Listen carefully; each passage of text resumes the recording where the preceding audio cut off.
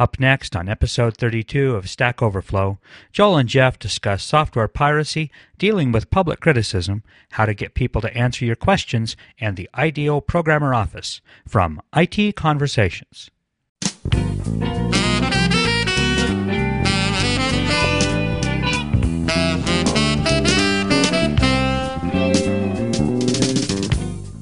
Hi, this is Phil Windley. Today I'm excited to bring you another great program from Stack Overflow with Joel Spolsky and Jeff Atwood here on IT Conversations. The Conversations Network is a 501c3 nonprofit, and we need your help. For a tax-deductible donation of as little as $5 per month, you can support this channel and the rest of the Conversations Network. So please visit conversationsnetwork.org to become a member and help us continue to bring our programs to the world for free. Our audio files are delivered by Limelight Networks, the high-performance content delivery network for digital media. And now, here's Stack Overflow. Hey, Joel. Hey, Jeff. Welcome to Stack Overflow Podcast 32. 32. It's a good number. I know. It's the number of flavors of ice cream plus one. Actually, there was a Stack Overflow thread about how being a programmer changed the way you view the world a little. And they said that... I know. If you don't know that that's 2 to the 5th, you're not a programmer. You view those as like, normal... It's a round, 32 is it's a round number. Round that's number, right. 32 is like, oh, that's a round number. It's like 10, 10? Yeah. What's 10? It's very strange. Oh, I know. It's hexadecimal for... Okay, never mind. Yeah, exactly. So today is exciting for a couple reasons, not just because we have the podcast, but... Really? I finally took the plunge, and now I'm... all my tech friends will stop making fun of me because I now own a high-definition television, finally. Oh, you saw those advertisements about the whole analog to digital conversion, and you finally gave in? I saw a really funny one of those. I'll have to link it in the show notes. It's kind of hard to explain. But yeah, I guess also I want to do my part for the economy, right? You got to buy things. Part of being an American, you got to go out and consume product. But it's all made in China, is it not? I don't know where this one was made. It's a Panasonic model that I got.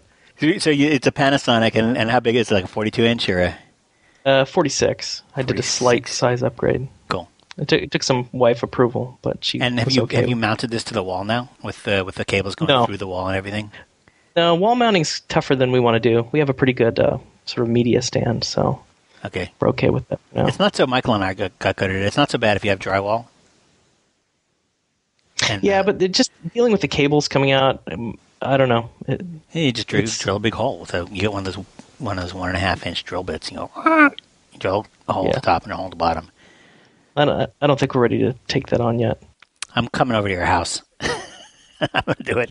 I was actually thinking about writing a blog entry about just the whole concept of piracy and copy protection and where it goes. Yeah. And I was curious. So obviously copy protection is a giant pain in the butt. I mean, I don't think anyone would argue otherwise. But for example, Fog Creek, like you guys sell software, but do you guys actually have to deal with piracy with your stuff at all?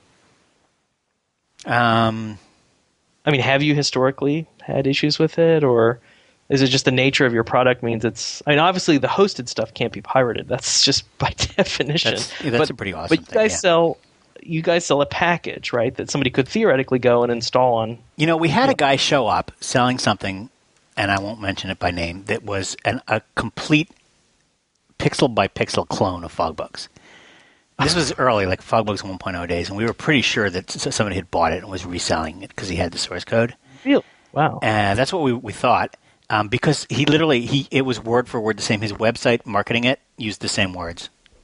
He copied the language that we used to describe the product. Obviously, all the menus, the help files were all the same. Well, that's a little beyond piracy. I mean, that's like selling a clone of the product. That's with a different name. And we just thought he had gotten it and gone through and changed the name in most of the places and forgotten to change it in others or something like that. Wow. And the only thing that was strange is that the URLs didn't make any sense to us. And so we tried a few things that were known bugs in FogBugs, and he didn't have them, and we tried a few. We basically concluded that he had re-implemented FogBugs from the beginning to end from a code perspective, and his English just wasn't good enough to clone, to like rewrite the words in his own language. Mm-hmm. And we don't really mind him if you want to re-implement the code from beginning to end. Fine, be my guest, whatever. There's nothing proprietary about it. And but it is a copyright violation to use our help text and our so on and so forth. So we sent him a nice letter saying, you may not be aware that it is a copyright violation to just wholesale copy our text, and we ask that you don't. And he went through and replaced it all with this equivalent thing in his own words. He just rewrote it in his own English as a second language. And that was the end of that.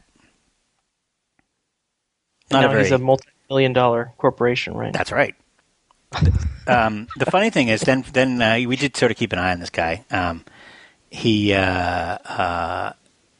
then proceeded to get pretty high Google page rank through these kind of scam link exchange things.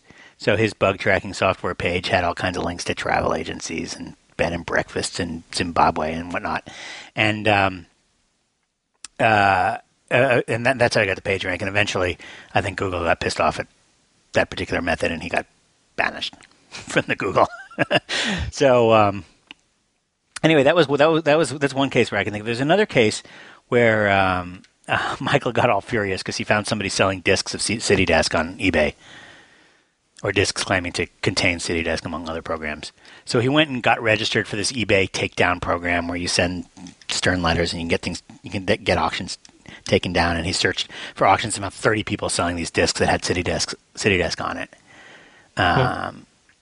And it turns out that it was some freeware piece of crap that probably doesn't even run anymore from like DOS 2.0 shareware floppy exchange days that happened to be named CityDesk. Oh, so it wasn't even you guys. It was one of these things that's like, use your Epson X100 printer to make, pictures of balloons. I don't remember what it was. It wasn't even our thing. But none of the people who were running these auctions on eBay knew what it was. They were all running these businesses. For a long time, there was this business model where you would download some shareware and rip it onto a CD-ROM, and then you'd auction it off on eBay. Right. And these were like the lowest rent people you could imagine. Like they had no idea about anything. They didn't know anything about anything. I think in an earlier podcast you talked about how sometimes combating this stuff is like you're fighting very small people in every sense of the word, right? Yeah. These are just small people doing small things. Exactly. It was such a waste of time. They were it's just not sad. even really worth.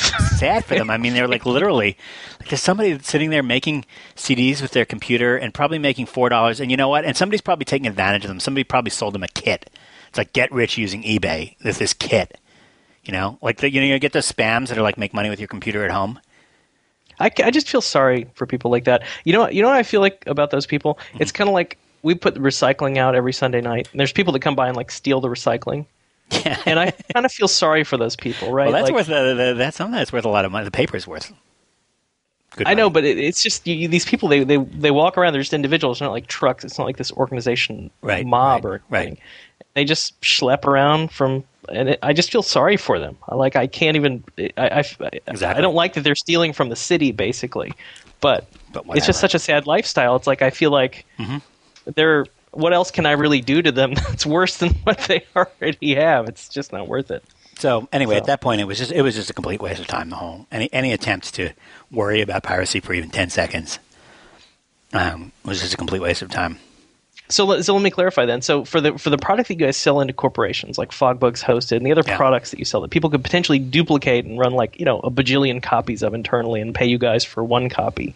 I mean, is that even on your radar? I mean, does that come up? Is it a problem? I mean, do you care even? I don't think anybody's doing it. Sorry.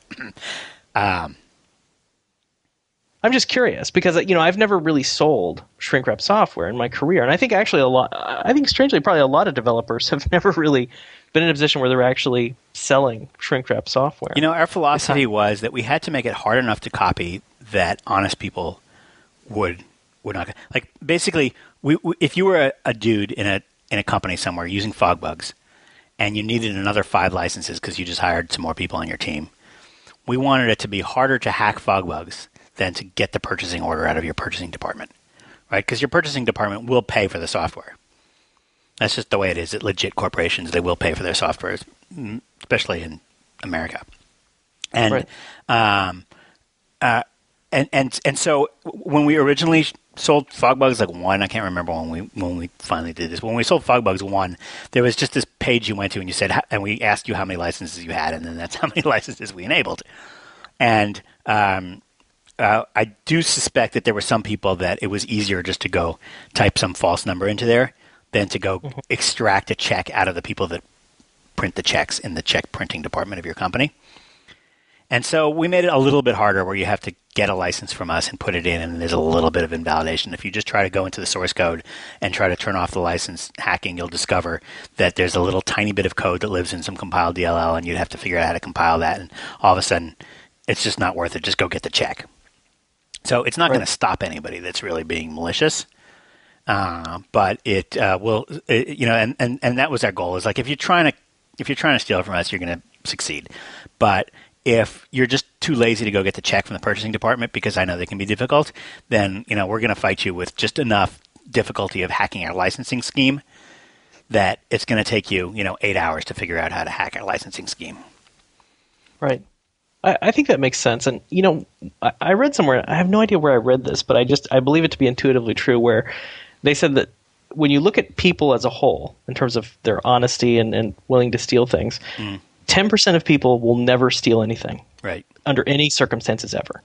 10% of people will always steal, no matter what the circumstances. And then for the other 80%, it depends, right? And I think that's where you're getting into keeping honest people honest by sort of just locking the front door. Yeah, and I do believe in that. And it's not even that people want to steal from you; it's that people. No, it's that they tell themselves, "All right, I can't get the purchasing department. I'm just going to temporarily work around this, and I'll deal with them later because this is an emergency." Yeah, exactly. I think there's a big misunderstanding about a lot of piracy, except for the hardcore kind of people who just are never going to buy your product no matter what. Right. But for a lot of people, it's a question of following the path of least resistance, which I think is just the way people work in general, regardless of the topic. But particularly here, is if it's easier to steal your software than it is to buy it, then they're going to steal it. I mean, it's not a question of good, bad. Yeah, I think iTunes finally proved that. Right, that people would pay for music if it was easier and more reliable than pirating it. And that's another way, reliable. It's like, can you deliver a better experience than the pirates? Because still piracy does take some work. I mean, it's never totally one click, although it's dangerously close now. Yeah, particularly with the whole torrent scene has made it really a whole lot easier. Oh, you're still looking at torrents? Man, you are so behind the times. We've all moved on to Justin TV. What? Yeah.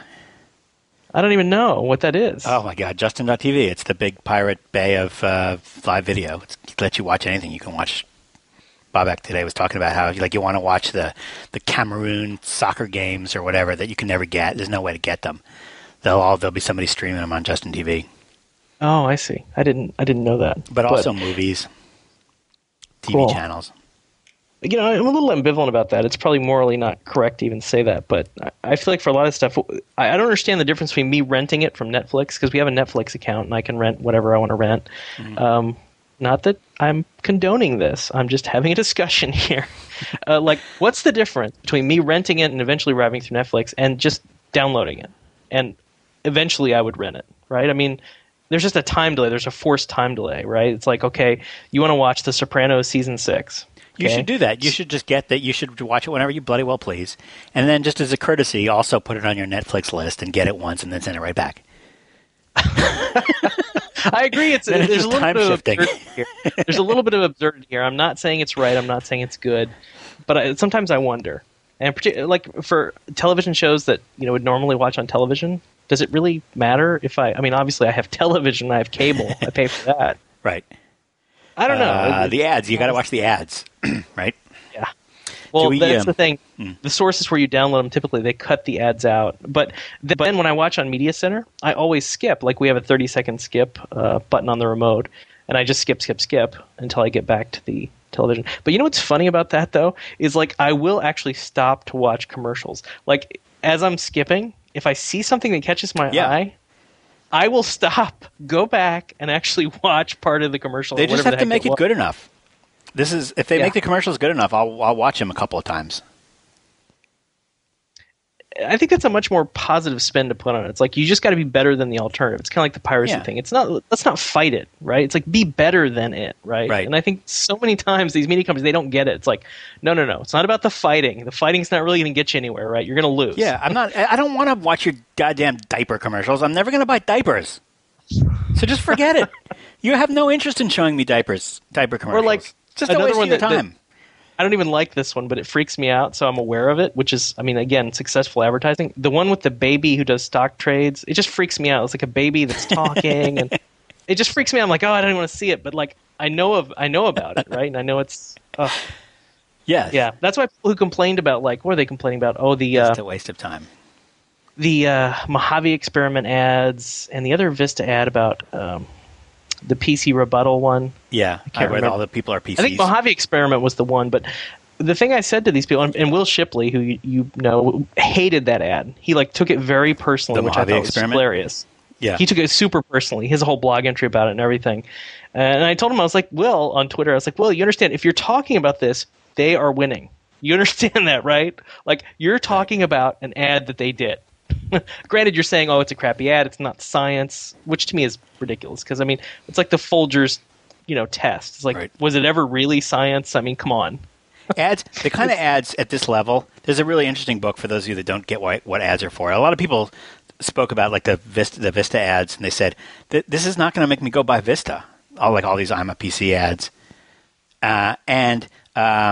What they're missing is that's not actually the goal of these ads. The ads are not intended to make you get up and go and buy the product that's being advertised in the ads at all in any way, shape, or form. And now that might be a reasonable thing to expect an ad to do, but for these large national advertising campaigns that Microsoft does, that are just these kind of vague brandy kind of, where they're mentioning the brand and hopefully giving you positive feelings about the brand.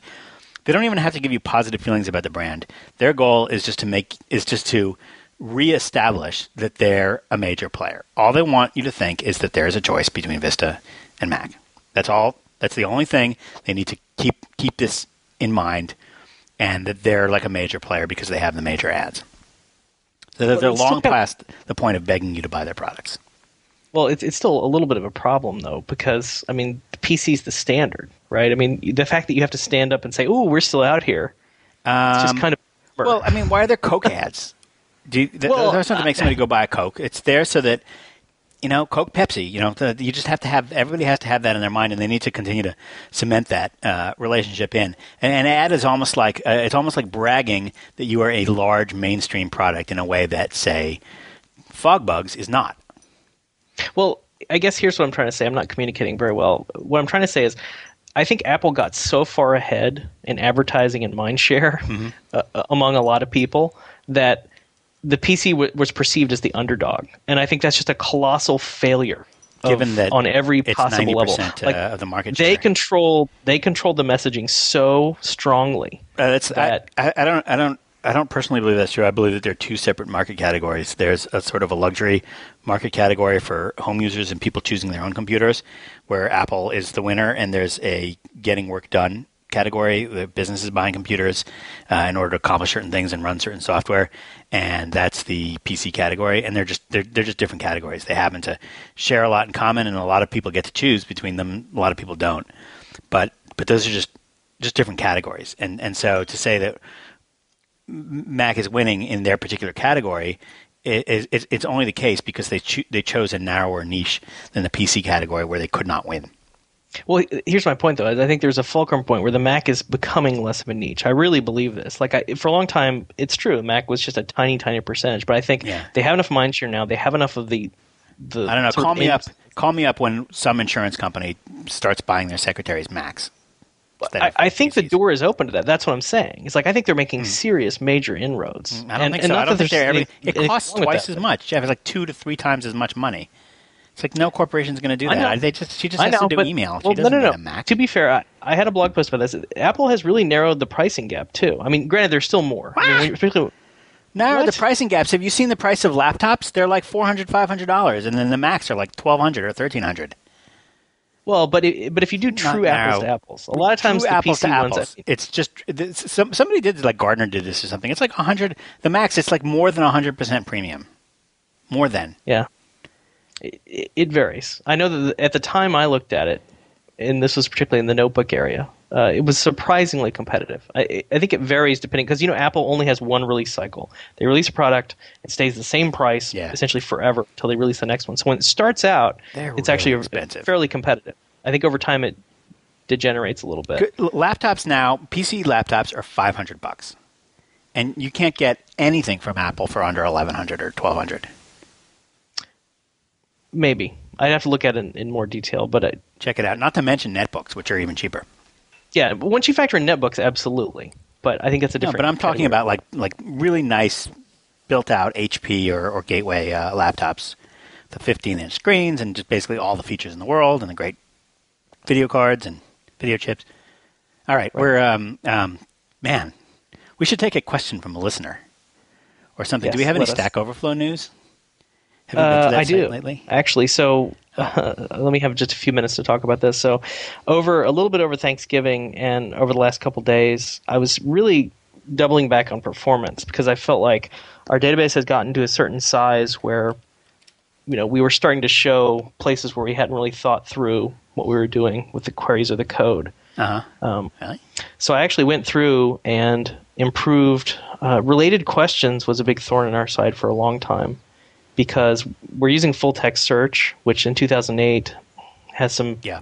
Until we get the patch. You're talking about related questions when you go into ask question and you start typing? That was one of the most expensive things that we did. I think it was very, very useful because I personally found it very useful. Like I would go into a question and you would see just a bunch of questions that, spidered out and related to the particular question that you're on. I found a lot of really interesting stuff that way.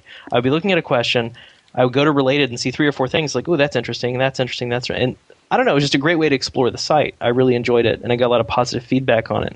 Mm-hmm. But it was really expensive. Mm-hmm. The way I fixed that was that fast. I just tried it. Okay, sorry. Yes. So back in 2004, I did a little experiment. I don't even know why I did this, but I had a dictionary file. Oh. And I actually wondered if I did a search on Google for every word in that dictionary. Google tells you how many results there are.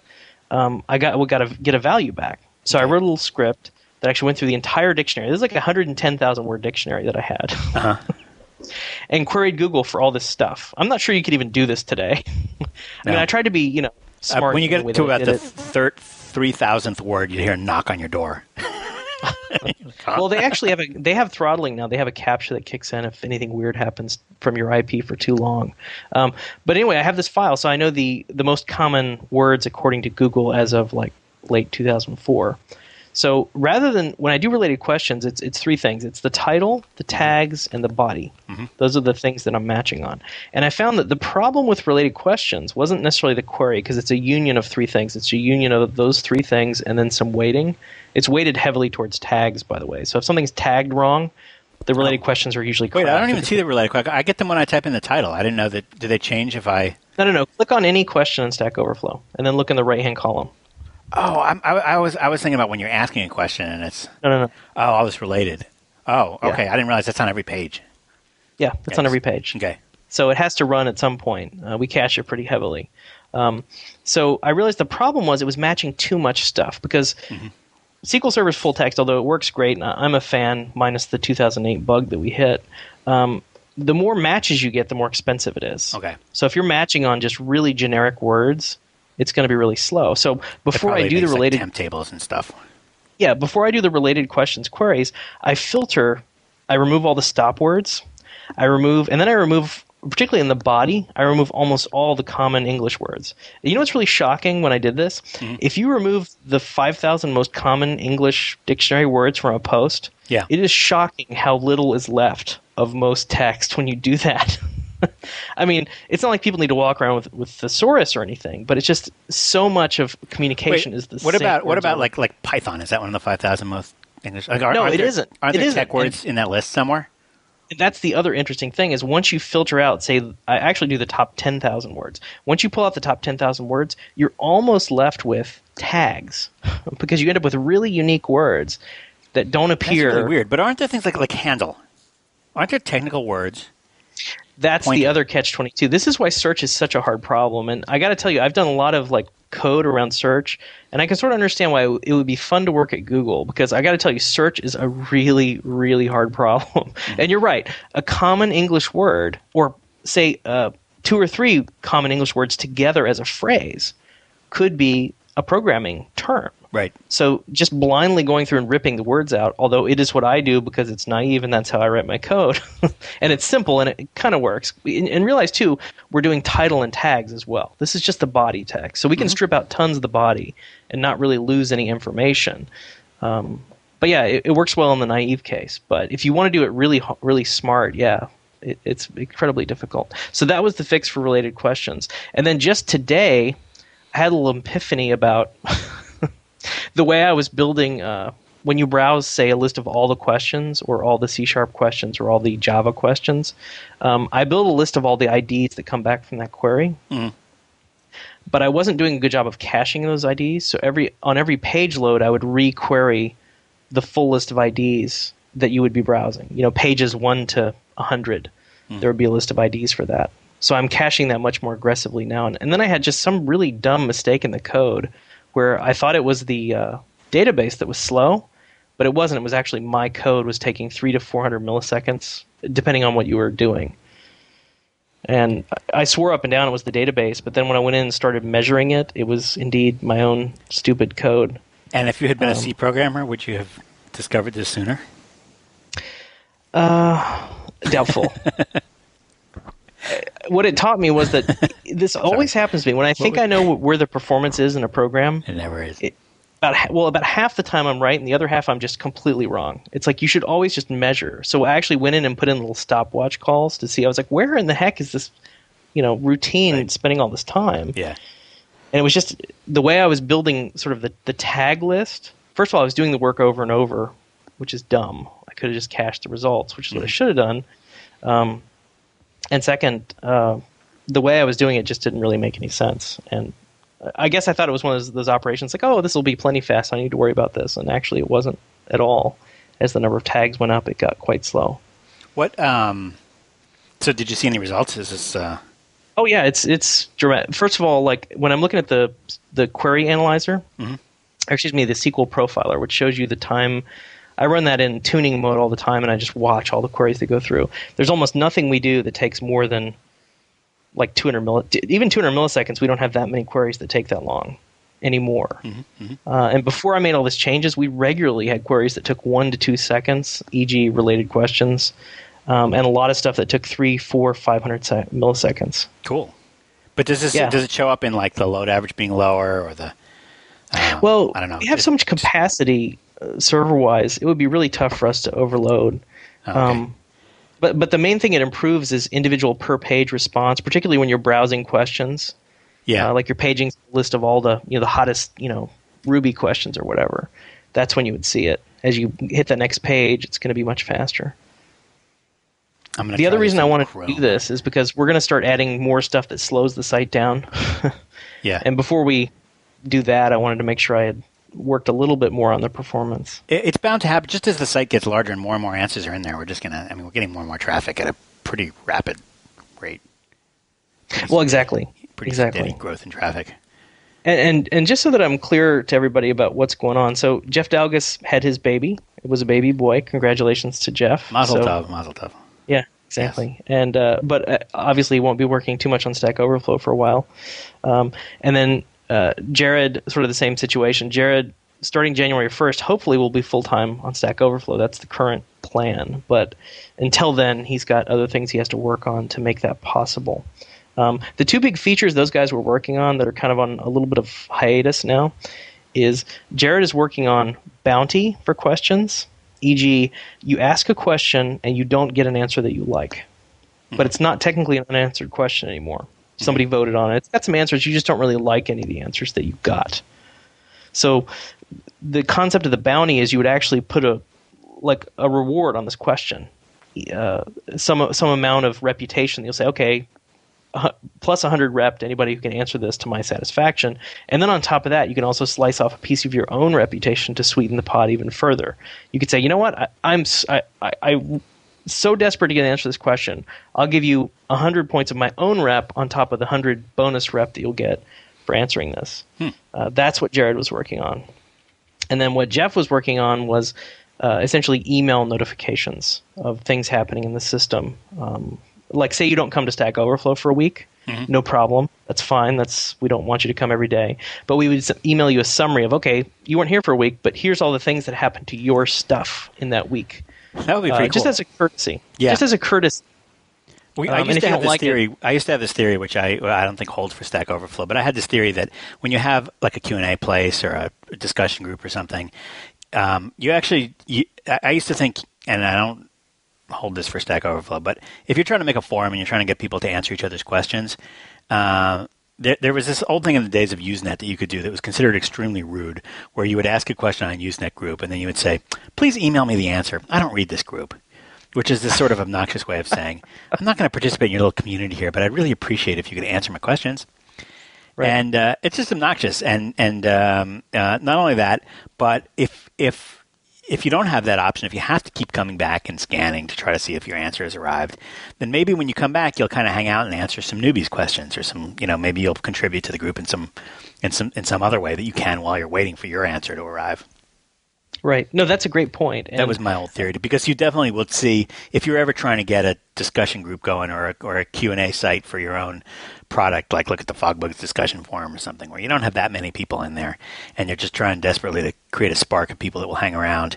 For the first, certain number of years until you get to a certain critical mass, you have people just dropping in, asking a question, and then disappearing, and there's nobody really hanging out there to answer the questions. So the email me when there's a response available for this, it just sort of encourages that. I don't really think that is an issue for Stack Overflow, frankly, because we have other ways to get people to answer questions.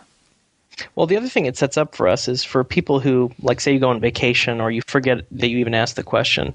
It's just a nice way for us to have a gentle reminder of, say, hey, you have these questions. Other people have been posting answers to your questions while you were gone, and leaving comments for you and things like that. I find this personally helpful. And have I talked about Friend Feed at all on this? I don't remember if I have. Feed. So Friend Feed is that Google startup by the guy who wrote Gmail, Paul. I can't remember his last name. I've talked to him before. This is something where you can follow your friends' blog feeds and Twitter posts and Flickr streams all at once. Yeah, it's basically a feed aggregation, and then friends can aggregate all their feeds and stuff. And I'm actually not a huge fan of the site. I mean, I see what it does. You know what? I barely even have friends that have feeds, let alone you don't have any friends. Aggregation. Yes.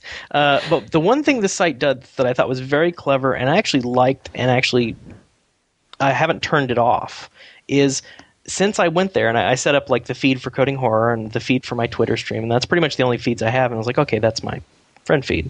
Then I was done. But what it does is every week it'll email me, every few days it'll email me any comments people have left on my stuff. And this is actually really cool and useful. Like, it's usually interesting commentary about the things that That's the weirdest thing about like the comments on a blog post, is that it's like this flash community that shows up for 10 minutes, talks about something, and then disappears. And if you show up kind of late to the game, your thing's not going to get read, or it'll get read 3 years later. Yeah, and then I've seen also people leave comments on like really old friend feed items as well. That occasionally happens. But I want to copy this, because one of the themes of Stack Overflow is I like to copy the features that I like from other sites. And this is a feature that I really like from friend feed, and I think we could do it on Stack Overflow as well. It's like, okay, you haven't been to Stack Overflow in a week. Here's what people were saying about your stuff. And it's all your stuff. And we're not going to game you and say, oh, you got to go to our site, tee-hee-hee. Here's this stuff. We can't tell you, like 3 attractive women were searching for your profile, but we can't tell you anything about it until you click on the link. Mm-hmm. We're going to give you the full feed. It's going to be all the actual text that they left. So you don't have to go back to our site at all if you don't want to. That's the thing that Jeff is working on. And then one thing I'm going to actually do, because it's actually starting to annoy me now, and a number of people have requested this, is when you come to the site, like say you haven't been to Stack Overflow for 3 days, when you come back, there's going to be a page that will show you everything that happened to your stuff, kind of like that email that I scribed, except in web page form. Oh, like what I miss. Yeah, here's what happened since you were last here to your stuff. Nice. primarily. Like, okay, it might include votes that were cast for or against you, comments that were left, answers that were left, badges you might have earned, all that stuff. So I am going to do that because I find myself wanting that anyway, and people have been asking for it, and I think it makes a lot of sense. So I will be working on that. All right. So let's get to the questions. Sorry, I know we've taken a long time. We're running out of time, but we have one question that I wanted to play. Actually, I thought was really good from David Ackerman. Hi, this is David from East Lansing, Michigan, and I'm graduating in a couple weeks with a CS major, and I've been on lots of interview trips. While some have given me offers, the ones that didn't have hurt my confidence more than I expected. Jeff, I know you get a lot of flack for some of your posts to Coding Horror, and was wondering how you stay positive when people are tearing you apart, and how you make sure it doesn't happen again. Thanks. That's for you, Jeff. Actually, Joel, I would like to hear because you've actually been doing this much longer than I have, really, in the big scheme of things. And I think you probably saw the... well, that's how you... I was on your radar because I wrote a big post critical of you. So you did? How did it feel, Joel? What post critical of me? The one about the whole wasabi thing, remember? No. Really? Wait, now I gotta find this on the internet. You wrote something critical of me? You sick bastard. I'm just kidding. I actually wanted you to answer this because I think you've developed a pretty good what's the technical term? Thick skin? Rhinoceros skin? Maybe the reason you want me to answer it because I have comments enabled. So when I write something that's a mistake, people can actually point out my mistake in very bold strokes, right? Yeah. And see, I just never make mistakes, so I don't have that problem. But I do have the other problem, which is idiots that misunderstood, that don't have enough brains to comprehend what I'm trying to say, coming up with a random flotsam in some completely other forum altogether. Well, I've met other bloggers, I'm not going to name any names, who are extremely sensitive. I mean, it really shocked me, the depth to which, like, privately they would tell me how much these comments really hurt them. They do. Like they don't hurt you? They hurt me. Well, I think you start to question yourself, and I've heard you talk about this, where eventually you hear it enough, and you start to second-guess yourself about what you're doing and how you're doing it and whether it actually makes sense or not. And I think sometimes this has a basis, like the NP complete thing I wrote. Really, part of it was wrong. I mean, I'm going to be upfront and say I probably it was just that one sentence, to be fair to me. Yeah. But it wasn't really correct. Right. And that's okay. And that's the purpose of comments, is for people to say, hey, look, you're really wrong about this. Here's why. So people reading it can get your opinion and then get other people's opinions. And this is the basis of Stack Overflow as well, and a bunch of other community sites on the web. You know what? The difference is that Stack Overflow, and maybe I'm just not looking in the right place. Like, there's a question here, how old are you? But but seriously, the Stack Overflow is so much about the code that you don't see the kind of ad hominem attacks that you see in discussions around blog posts. I mean, if you look at I'll write things even though I don't have comments enabled on my website. They get linked to from these community ranking sites and stuff like that, and then people will discuss them elsewhere. Some other group of people away will discuss my posts, and you know what? Like, half the time it's ad hominem, and half the time, like, literally meaning like, well, would you believe this because Joel is just a Microsoft bigot, or Joel just hates Microsoft, or Joel just loves Microsoft, or whatever it may be, or Joel's just trying to sell FogBugs. It's never about the essence of what I'm claiming. And if it is about the essence of what I'm claiming, all the posts are like completely contradictory. Like, well, everybody should know this. Well, or this is just obvious, or this is completely wrong. Everybody knows this isn't true, or whatever it may be. And there's just not, there's not a lot of value. It's not like, oh, there was a technical error here, and here's the correction to that technical error, which is what you would have. I mean, Stack Overflow goes. Maybe it's a completely different thing than the kind of blog post that I write. Whereas everything I'm writing has a huge amount of subjectivity to it and a huge amount of touchy-feeliness. And on Stack Overflow, there's a specific question and has a specific answer. And you either got it or you didn't. And and so people, they don't go ad hominem on you. You don't necessarily know the person. You don't necessarily know who these people are that you're talking to. They're just names. And for a long time, I got to say that the community, I would say in the last year or so, you reach a certain critical point where you have enough people watching that the percentages change, where there's enough of a percentage of people who just decide they hate you for reasons that really aren't rational. It doesn't even matter. They just And I was actually talking to my wife Betsy about this, and I think the first time I ran into this, you try to sort of reason with them in the comments, like, well, I don't really understand where you're coming from here, with this complaint, and you sort of drill down into it, and what you eventually arrive at is they just don't like you for whatever reason. It has nothing to do with the basis of the argument, whether it's correct, incorrect, whether it's just they just don't like you. They don't like your persona. They just don't like the cut of your jib, right? They're never going to agree with you because they don't like you, and that's the bottom line. And it's and it's not fair because we're both likable people. Well, I'm not, but you certainly are. And if they met you in real life, they would like you. Well, yeah, of course. And I think there's a filter here. You have to. I guess the one thing I would say is and I actually even wrote this into the FAQ at Stack Overflow is try to bring your sense of humor, right? And I think if people can see that you're not taking this too seriously, whether it's criticism or praise or whatever, I think they're more willing to be on your side than they normally would be. Whereas if you're somebody that's totally serious and you take everything as a personal, affront, and I think if you can be a little bit self-deprecating and not take yourself or the people commenting on your stuff too seriously and sort of have the attitude of, okay, this is all sort of in good fun. We're trying to accomplish something here, right? It's not just a lark of like, oh, we're going to make stupid jokes about farting and stuff. But, there's a thing we're trying to do. And that thing for Coding Horror is like, let's get better at what we do. And that's always really kind of been the focus. It's like, I'm really interested in, I love this stuff, right? And that's why I talk about it. And I would love to get better at it. And the reason I want to get better is because I'm not the best programmer in the world. I don't think anybody's the best programmer in the world. I think we're all good at different things, and we all bring different things to the table. And that's why I have comments on, so that people can bring those perspectives to the table and point out when I make mistakes, of course. I mean, I make tons, right?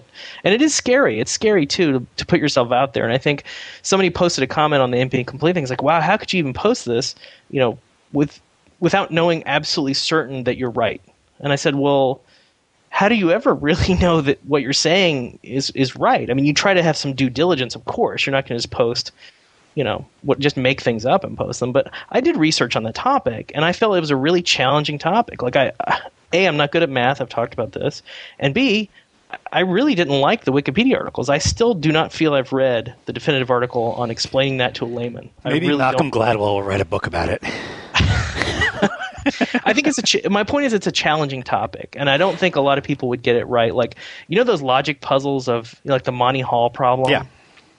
Like, almost nobody gets that right. And like the airplane on a treadmill, I found out there's two banned topics. This was my funny. Yeah. On the XKCD forums, the two banned topics are airplane on a treadmill and 0.9999999 equals 1. You cannot talk about those topics, right? So there's certain things that are just hard to understand, right? Like some people go one way, other people go another way, and that's okay. The airplane on a treadmill should be possible. The 0.999 I can understand, but the airplane, this was the funniest thing. Speaking of airplane on a treadmill, I'm just sorting through my really, really old blog posts that I wrote to try to see if any of them deserve to be called out. And I'm making these little reading lists for people that are new to my site so they can read the important stuff and then leave. And so I'm looking through some old blog posts, and I discovered remember the Concorde crashed? Mm-hmm. It was like zooming down the runway in Paris, and it bumped into a piece of metal that had been dropped off of a Continental Airlines DC-10 or something, and like literally crashed on the runway, and everybody died. And they interviewed a fellow getting on a Concorde the next day, or whenever the flights resumed. And he said, well, I'm not a statistician, but I know that statistically it's completely impossible for two Concordes to crash. And I thought that was pretty funny. And I wanted to say to him, but I wasn't the reporter, I wanted to say to him, well, even if you're not a statistician, you must wonder, how does the Concorde you're getting on know about the other Concorde that crashed?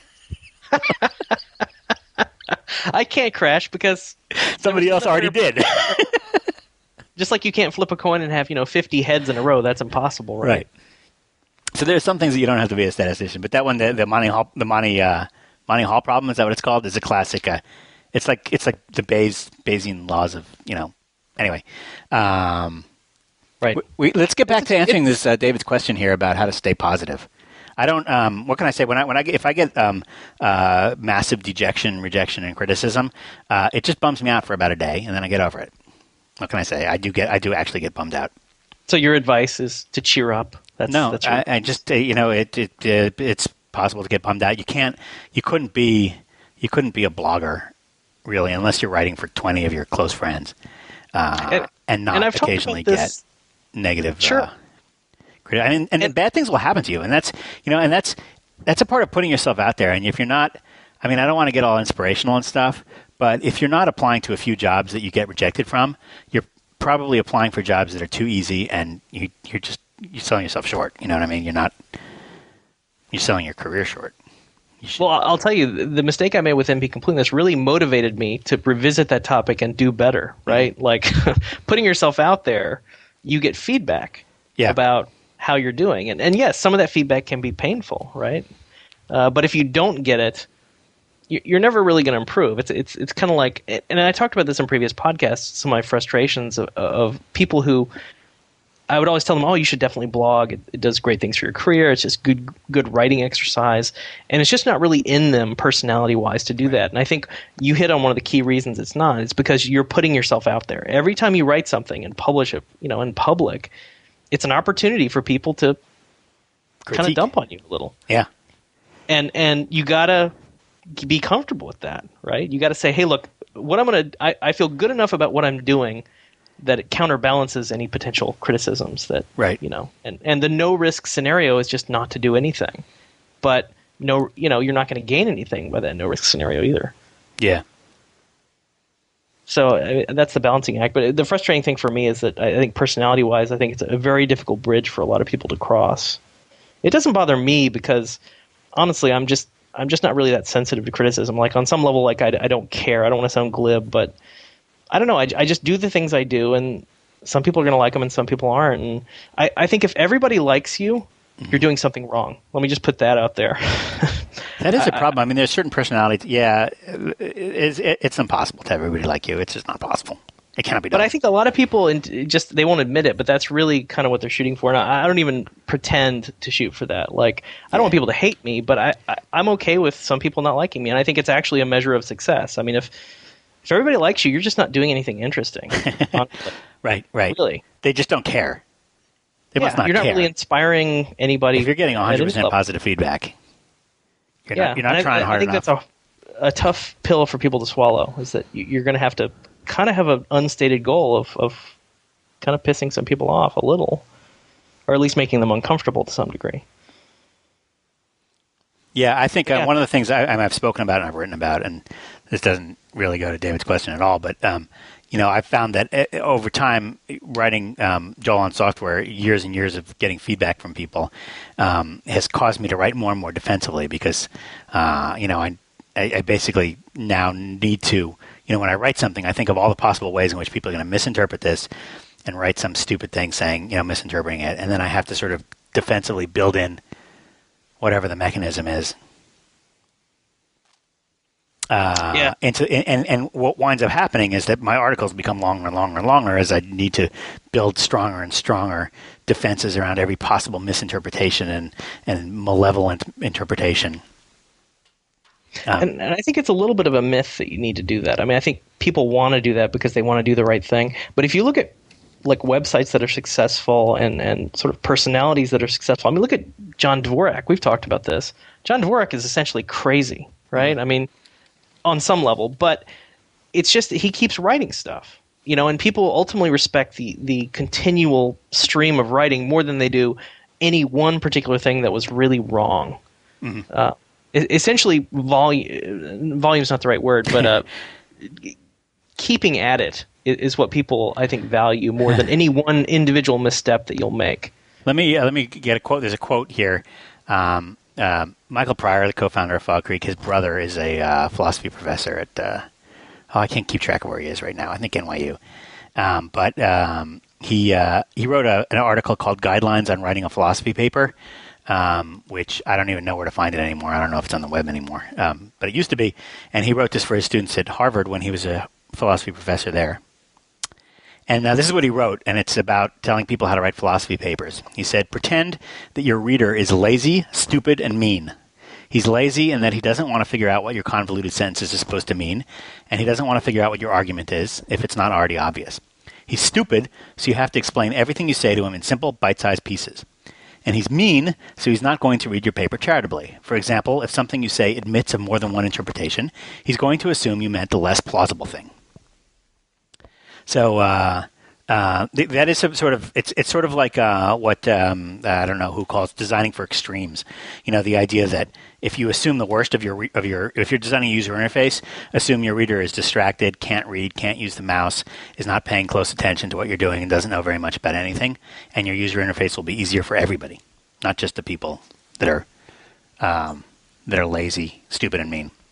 And it's very, very similar in writing. You have to, when you're writing something, you really do have to assume all the worst possible interpretations. Sometimes I like to play with that. I think I once wrote something about the Messiah riding his white ass into Jerusalem.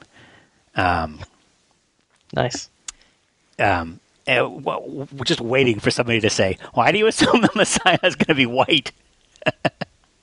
Because they didn't understand that the ass is white, and that is the actual prophecy.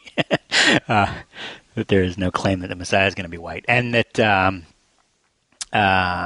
sometimes I'll deliberately try to do things to trip up people that are going to be lazy, stupid, and mean, and misinterpret the things that I write. But usually, you do just sort of have to assume. You have to think about every sentence that you write and say, what are all the possible ways, and this can be what are the stupidest possible ways in which this can be interpreted, or the least charitable.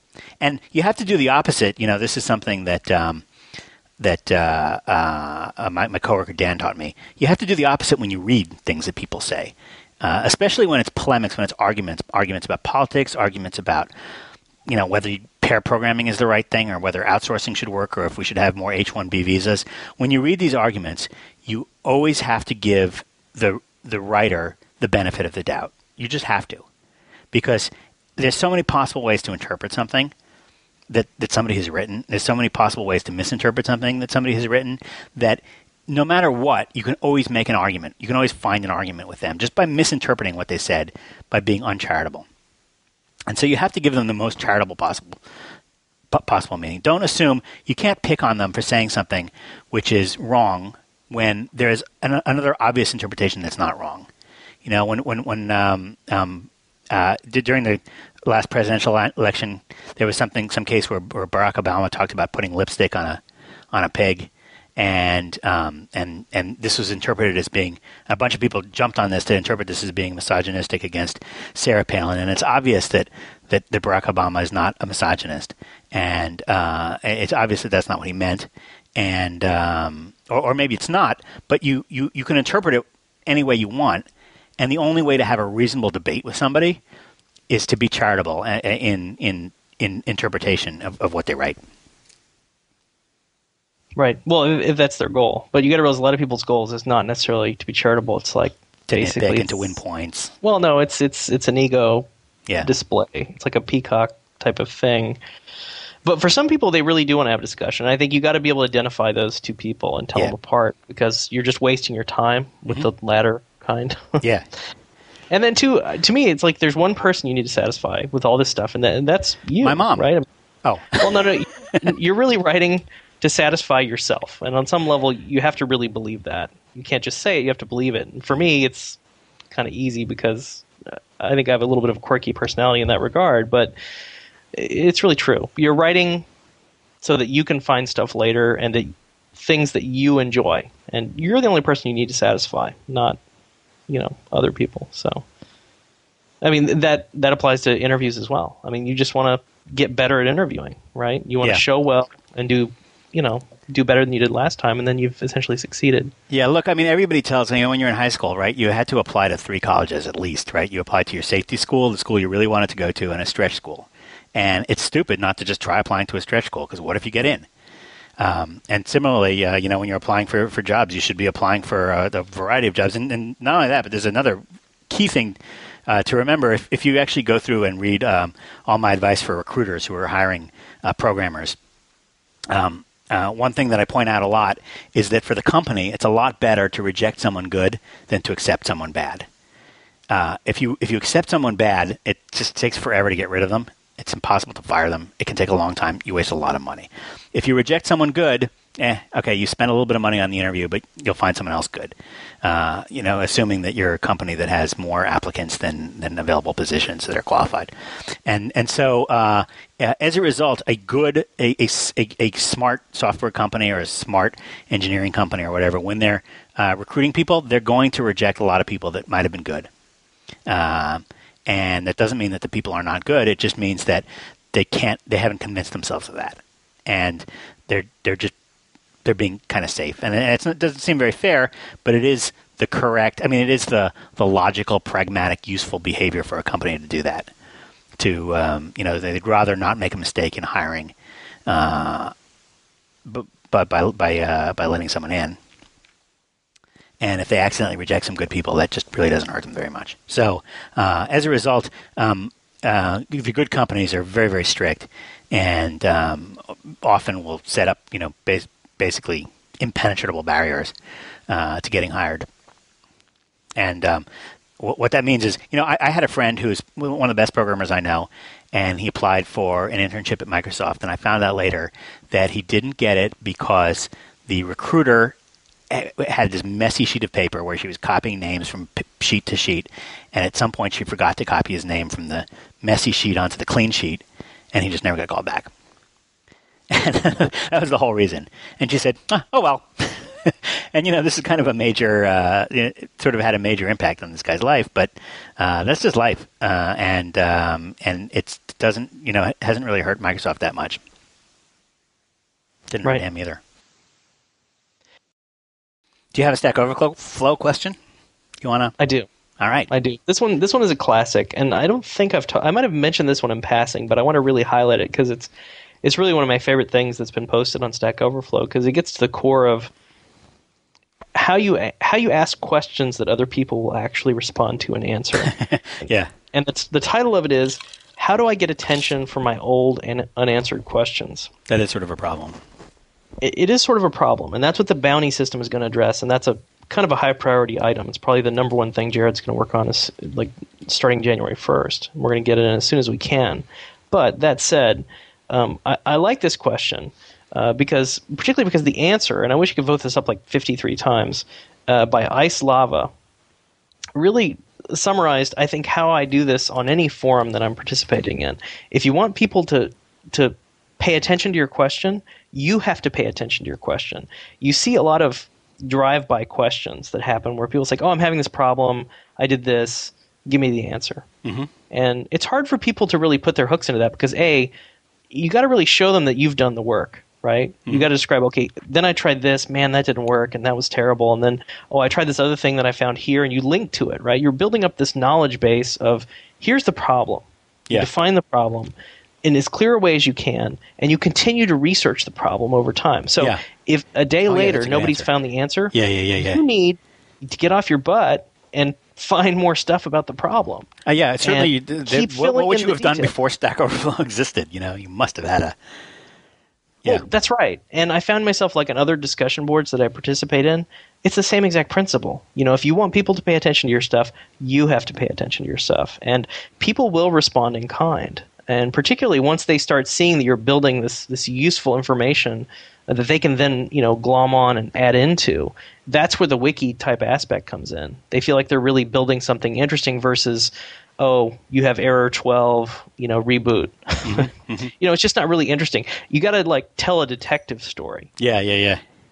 And I saw somebody do this. They came back, and he's a really high-profile Stack Overflow user. I'll look up put him in the show notes. He came back to a problem he had. He's a Delphi programmer. Mm-hmm. They had this video problem with, I think it was Windows. I don't know if it was Delphi. It was Windows Forms, I think. And it turned out it was the video driver that was causing this error in their code. And it took them was it an ATI video card? No, actually, it was NVIDIA, so they're all bad, in case you were wondering. But I just love the tenacity, and I really admire that. And I think other people admire that. And you're doing that anyway. You know what? It's not tenacity. They're doing that anyway because they got to solve their problem at work. And so, I understand.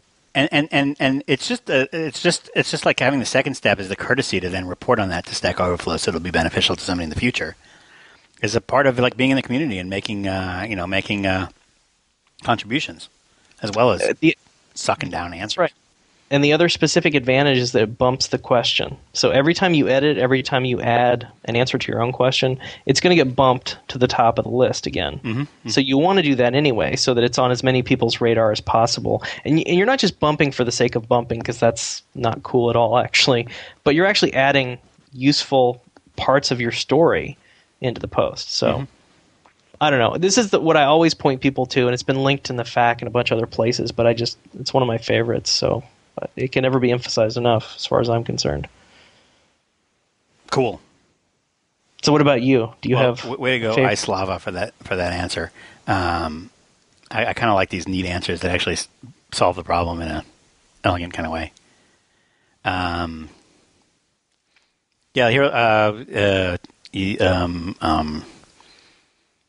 This is going to be very unrelated. It's going to be like a whole other topic. Must-haves for developer's office. What do you have to have in a developer's office? Oh, this is right up your alley. It is. Well, first let's define the question. When you say must-have, what are we talking about? I don't know. It just says, what are your must-haves for a developer's office, or what things can't you live without? Well, I guess as a developer. So wait. Let me just paint the picture. So if I'm a developer, I could walk into a space and say, this is what I want in my not the entire office, but my part of the office. Yeah, I don't know. He doesn't really define that. Well, let's define it for him. Okay. So let's say, given an 8 by 8 foot space or whatever that's your personal office. I guess you're implying that you know what? Actually, that's kind of interesting. Is that it's kind of strange that it's not that common for programmers to have their own office. Well, space. I mean, it could be like an open space. There could be another person next to it, but certainly you have some amount of personal space that other people aren't going to violate on a regular basis, right? Maybe. I would think. You might just have a desk. Most companies, that's what it is. You have a table. Well, I said space. I didn't say office, did I? I said you have a space. It doesn't necessarily imply office. There's no other programmer occupying the same space as the atoms of your body are occupying at that particular time, necessarily. Unless you're getting a really bad job. Yes. But it may not be that much space. So that's the first thing, right, is you want space in the doors and the walls around you and the door. Yeah, well, that and the noise factor. I don't really mind other programmers working close to me. Like, I don't need necessarily a personal space per se, but it has to be quiet. You know? So what if like the phone rings and they get the phone call, or even that's where the proximity becomes an issue. This is why I don't even believe that's possible. I mean, somebody comes, you can be as far away as you want in a big open space from another programmer, and somebody goes and asks them a question, and you're going to hear it. It's going to interrupt you, distract you, because it's going to be interesting. Well, that's true. I guess it depends. And I guess if everybody has an office, then you always have the ability to opt out of that situation. Whereas maybe that's the first key decision you have to make is how much noise can I tolerate? If the answer is lots, then maybe it doesn't matter. It's not just noise, actually. There's sort of a function here where it's like there's background noise, which you can tolerate any amount of. You know what I discovered recently? I can program really, really well watching those old crappy sitcoms that are on TV at 6 o'clock, like Friends and Frasier and Cheers and stuff. Seinfeld, I've seen them all 18 times. And they're not that good, and and because it's that period of the day where they're showing 15 minutes of they're showing a very highly compressed, edited version of that Seinfeld episode, and a lot of ads for cars and pizza delivery because it's near dinner time. Right. Anyway, sitting in front of that, I can program like there's no tomorrow. But if two people are having an interesting conversation, like 23 feet away, that'll screech me to a halt for the next 3 weeks. That is true. That is very, very true. It's really other people having conversations that you're interested in. Well, the reason I'm being a little extra hesitant here with this is I know you do it at Fog Creek, but in my experience, having your own private office, for better or worse, is one of the hardest things to get. Yeah, never going to happen. Exactly. I know. I've been advocating it for 8 years, and I don't think anybody has taken my advice. Well, there's these 4 guys in Australia that did, but other than that. So I'm basically for you on this. I believe all other things being equal, you should have the option to have your own office, because it's by far the most flexible option, because you can be totally quiet or you can be in the conversation. You have choice at that point. Mm-hmm. And you'd rather have choice than not have choice, right? But if out of the gate you're going to come up and say, I have to have a private office, that's kind of a tough negotiating position to start with. Mm-hmm. Versus, say, what I was going to get into is like, okay, you want to have 2 large monitors. That's kind of a given. That's a lot easier to get, usually. Yeah. So I guess it's a case of like picking your battles and figuring out what's important to you. But certainly in terms of fundamentals, I would say 2 large monitors. 2 large. I can live with. Depends on the type of development I'm doing. But a 30-inch monitor is about the limit of my range of what I can see without turning my head. So I don't even need another monitor. There's a lot of developers here that have 2 monitors. A lot of them just have the one 30-inch monitor and just don't need another one, or don't even turn on their second monitor. Believe it or not, there is actually. Really? Yeah, there's a bunch of people who are saying, like, I got him on videotape. I got Brett the other day saying, it turns out that 30 inches really sort of is terminal monitor size, in the sense that any more than that and things are just too far away. Wow. There are corners of my 30-inch monitor I never use. They're just too far away from the main. Well, this gets into a point of, like, I've always felt that more is always better, but I'd always sort of felt that, like, having 2 not quite as large monitors was actually a little bit more useful than one giant monitor, because you actually have 2 panes. Yeah, so that when you maximize a window, it'll only stay in the current window. It'll only use half of your real estate, for example. You just spend I have a blog post about this, but there's a whole like window excise tax that really comes into play on large monitors that you don't understand until you use one. Mm-hmm. That actually manipulating windows is kind of a no-win scenario. It's not really getting you a whole lot, and it's a lot of work. Yeah. And you don't normally have to do that on, say you had 3 17-inch monitors. You would just always maximize everything. There's no thinking involved. Mm-hmm. Right? So anyway, so what are some of the things in the Stack Overflow thread that were mentioned? I'm kind of curious now. Number 1 was the chair. Number 2 was 2 whiteboards. Number 3 was the 4 walls and a door. And number 4 is controlling the lighting, which is interesting. I wouldn't have thought of that. Oh, yeah, because some people like it dark. Chair, that was an obvious one. I should have mentioned that. So, yeah, I agree with those. 2 monitors. I think 2 is It's easy to forget the chair. Once you've had a comfy chair for a while, like I've been sitting in an Aeron chair for 10 years, or 8 years that we've had Fog Creek, and I just forgot that you could feel a chair. But I do definitely remember prior to getting an Aeron chair that after 4, 5, 6 hours sitting in even the better office chairs, you would feel them. They'd start to irritate you in some way or another. No, I think that's a great list. I basically am in complete agreement with it. So we got monitors, chairs. We hit the monitors. The chairs are easy. There's Aeron. There's a new one that Herman Miller makes. It's pretty good. And there's a bunch of clones that are pretty decent. These are the ones I like to push on these, because I feel like you can actually get these. Yeah, this is just money. And it's not that much money over the course of an Aeron chair. Literally, I am sitting in an Aeron chair that I bought the day that we founded Fog Creek 8 years ago, and and it's virtually indistinguishable from a new chair. Like, if you looked at this, you could not tell that it's 8 years old. And these things last forever. They're completely indestructible. Monitors last easily 5-6 years. They last through several computers. Whiteboards. We always had whiteboards. Whiteboards are useful, and they're sort of necessary to talk. In the new office, we have glass instead of whiteboards, just because it gets cleaner. It looks nicer. It's a little bit more expensive. And, lighting. Lighting is a good one, because I wouldn't have thought of that. The other thing is if you can't get an office, be prepared to be very upfront about the whole noise issue, and sort of make that push that to the forefront. So depending, so they appreciate that it's kind of a big deal that the phone's ringing all the time, and because a lot of times people because particularly people in management, they work through interruption, so they don't really understand that interruption is not really the way everybody their work works. is interrupting. Their work is interrupted. That's what their work is. It's really true. So they don't get it like on a very fundamental level. It's, look, no, the phone ringing is like a big deal. It's the concentrating. People having conversations is a big deal, and be prepared to have that conversation is, I guess, what I would say to people. So steel yourself a little bit for that. Yeah. There's more we could talk about with the private offices. I could go on and on about this for days, but we're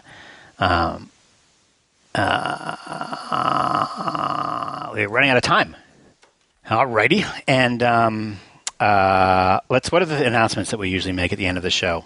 First of all, there is we do appreciate your feedback and calling questions and stuff like that. I'm getting a little bit behind, but that's okay. I would still like to hear from you, and we'll try to play the good ones. And if you have any feedback that you want to leave for us, or if you have any questions that you want us to talk about, then give us a call on the Stack Overflow hotline. The number for that is 646-826-3879. Country code 1 because we're in the U.S., 646-826-3879. Or you can email an MP3 or Ogg Vorbis file to podcast@stackoverflow.com. There's also a wiki where you can where people write up transcripts of the show. A bunch of volunteers have been writing transcripts on there for the hearing impaired, which is very helpful and also makes our podcast somewhat more searchable. And that is linked to from the show notes at blog.stackoverflow.com. It's the wiki is hosted by Fogbug, so you can also get to it from stackoverflow.fogbugs.com. Yep. Anything else? No, I think that's it. All right. See you next week. See you next week.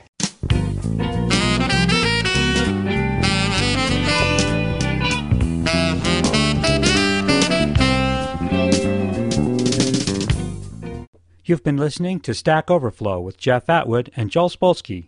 The Conversations Network is a 501c3 nonprofit, and we need your help.